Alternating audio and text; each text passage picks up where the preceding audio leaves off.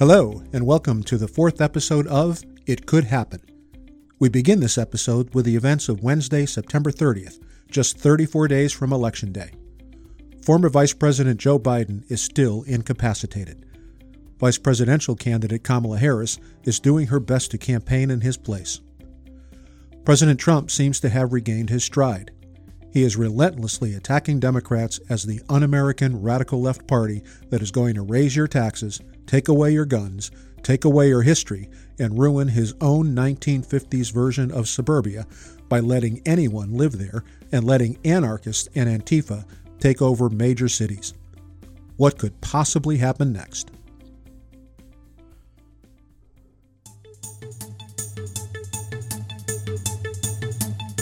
Good afternoon. It's 12 p.m. on Wednesday, September 30th. This is Bill Beckley reporting. Because of the alarming and even shocking news surrounding the election, we have not lately brought you the equally alarming details of the state of the COVID-19 pandemic, including stunning news regarding the White House Coronavirus Task Force. But first, there has been a surprising increase in the number of children who have tested positive for the coronavirus. The increase is so severe in several Midwestern states that 29 school districts have suspended in-person classes, including 7 districts in Kansas, 8 in Oklahoma, 11 in South Dakota, and 3 in Missouri. All of these states, and districts in particular, supported President Trump in 2016, but in each one the Biden campaign has shown a good deal of strength lately.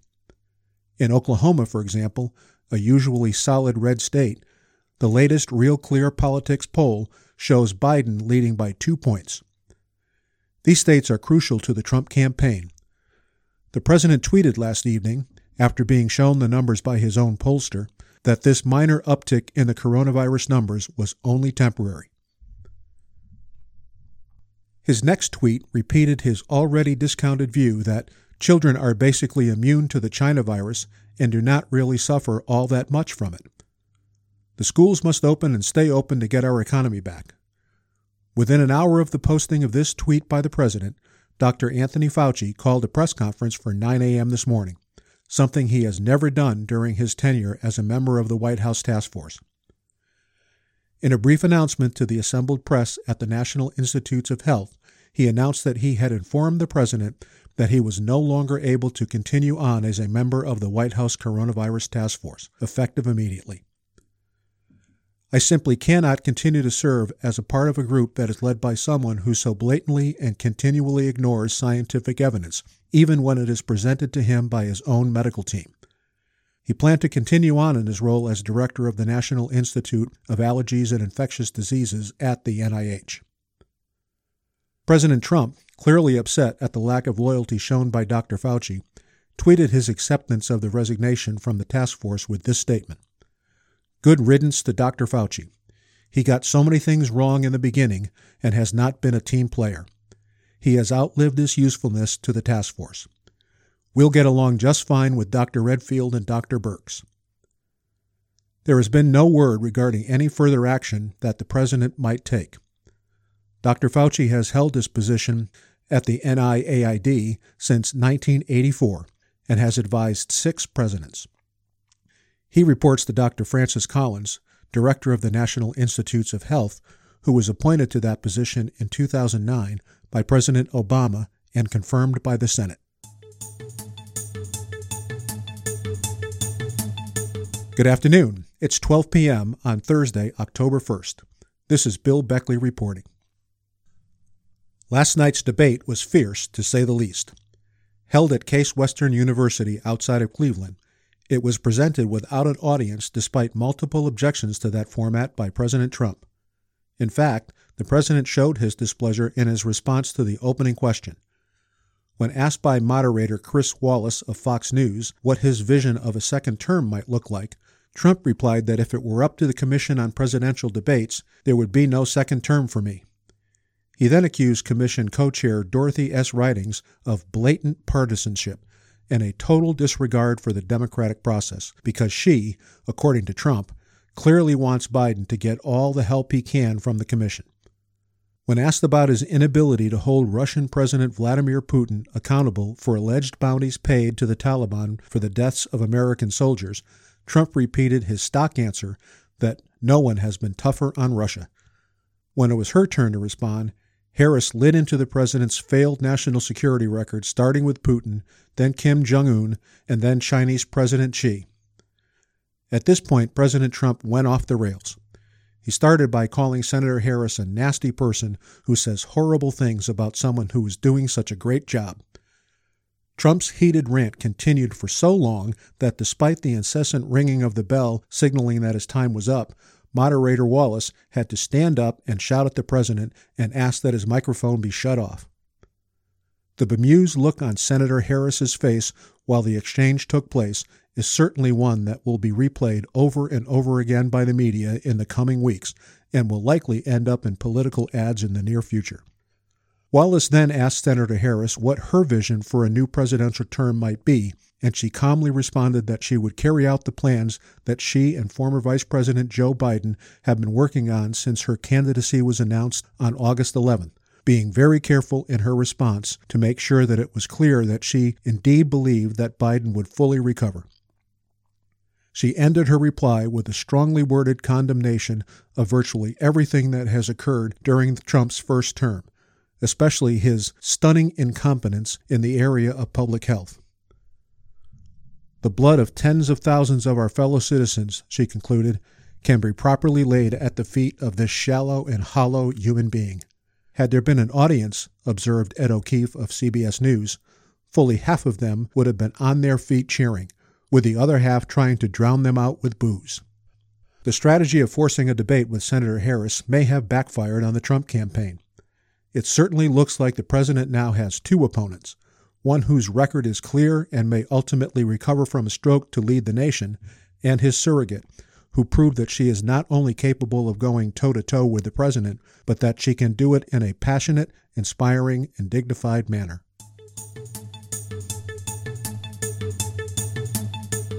Good afternoon. It's 12 p.m. on Wednesday, October 7th. This is Bill Beckley reporting. Alabama, Arkansas, Louisiana, and Texas remain the only states holding firm to only in-person voting unless a voter is, in general, either out of town, sick or disabled, has a religious commitment, or are in the armed services. Other states that require a reason for voting via absentee ballot have put in place broad exceptions for the November 3rd election.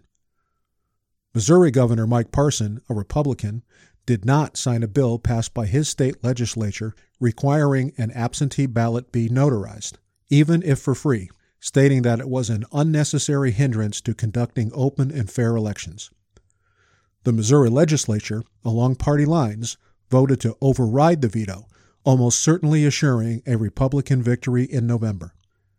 This is important because Barack Obama nearly carried Missouri in 2008, losing by only 0.14% of the vote. Polls have been showing the Show Me state as a statistical tie for months.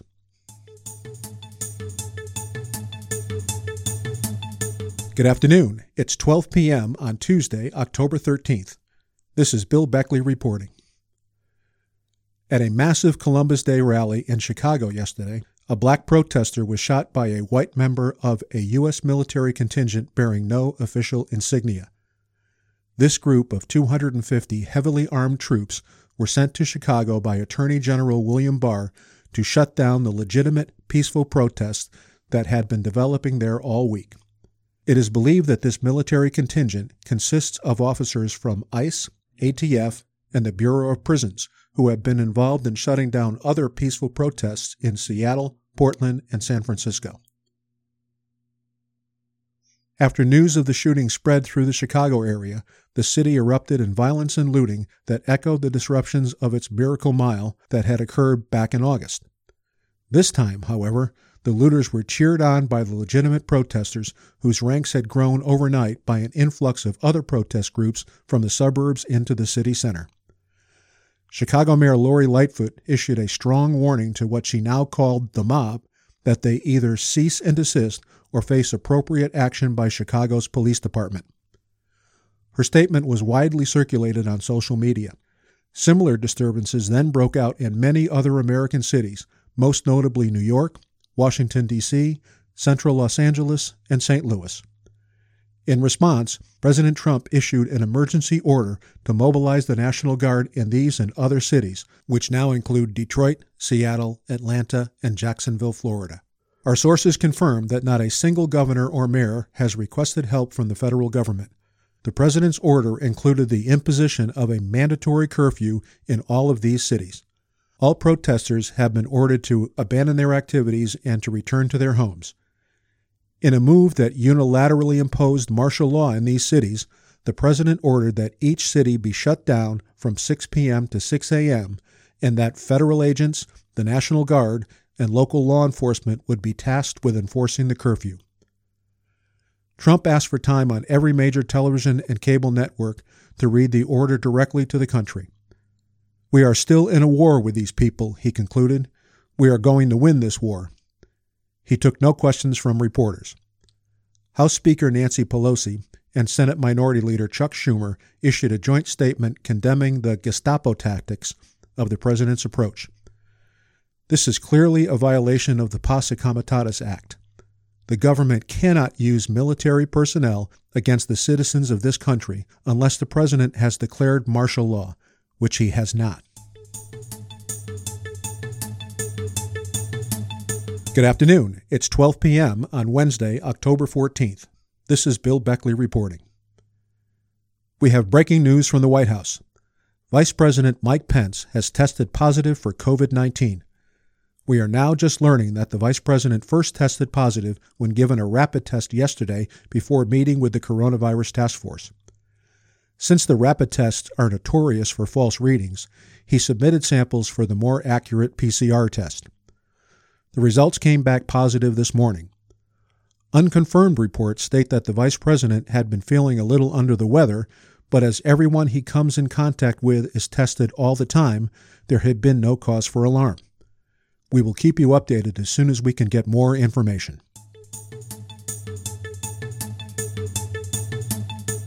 Good afternoon. It's 12 p.m. on Thursday, October 15th. This is Bill Beckley reporting. It was announced today by Chief Justice John Roberts that Supreme Court Justice Ruth Bader Ginsburg has been granted a temporary leave of absence at the start of the 2020 term of the Supreme Court in order to continue cancer treatments.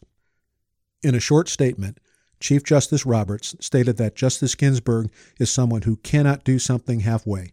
She realizes that her ongoing treatments are a drain on her energy and that she would rather take some time off than not be able to devote herself to the important duties of the court.